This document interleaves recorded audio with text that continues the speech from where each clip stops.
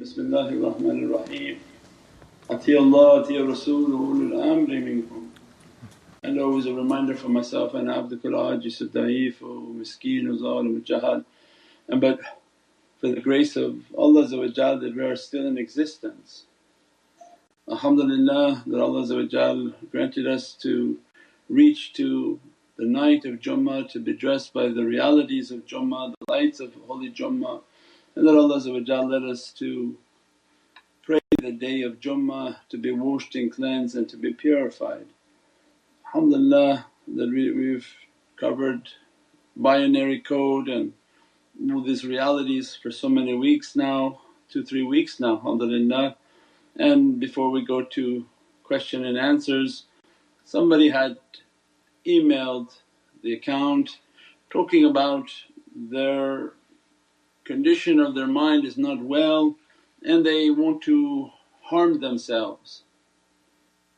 And these things are serious mental issues in which the tariqah doesn't get involved.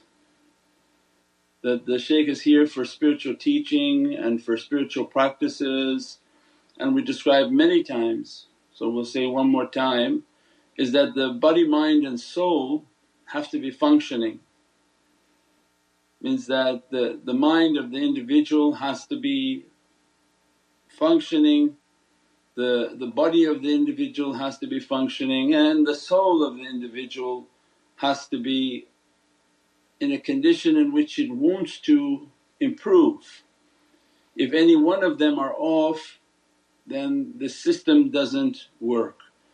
If the mind is not functioning, there's no spirituality because it will oppress the body and the spirituality.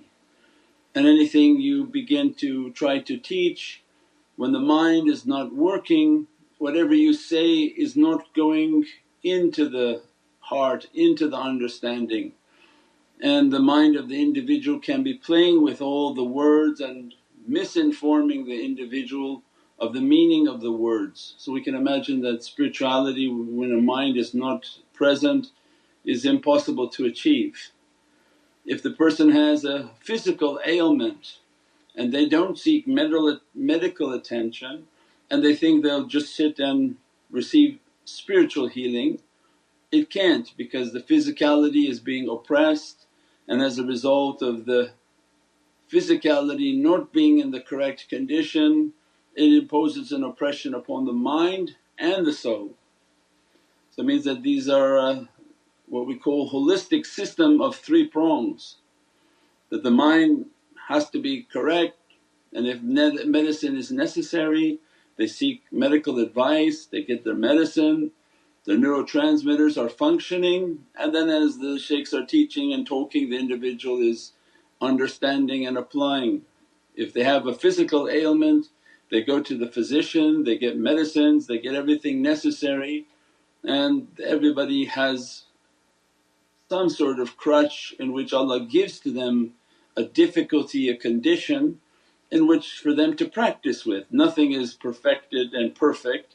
Allah changes the conditions and makes everybody's condition to have something so that they have a weakness and that they're in need of Allah and they apply their spiritual practices. As soon as somebody begins to email that they want to harm themselves, then the tariqah, the door shuts off, that immediately seek medical advice and will no longer be communicating.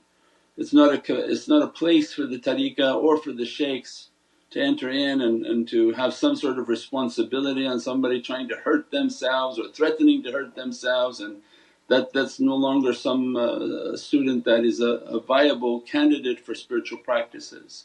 So that we have to know that when you start emailing like that everything shuts, we're no longer associated, we're no longer dealing with that, and then immediately seek medical advice and your condition is no longer spiritual, you need medical sort of practitioners inshaAllah. Just a reminder for myself that when people email like that, yeah, it's not you're going to shut the door. So don't do things like that inshaAllah. And seek medical attention whether you have physical difficulties, mental difficulties, and definitely spiritual difficulties inshaAllah.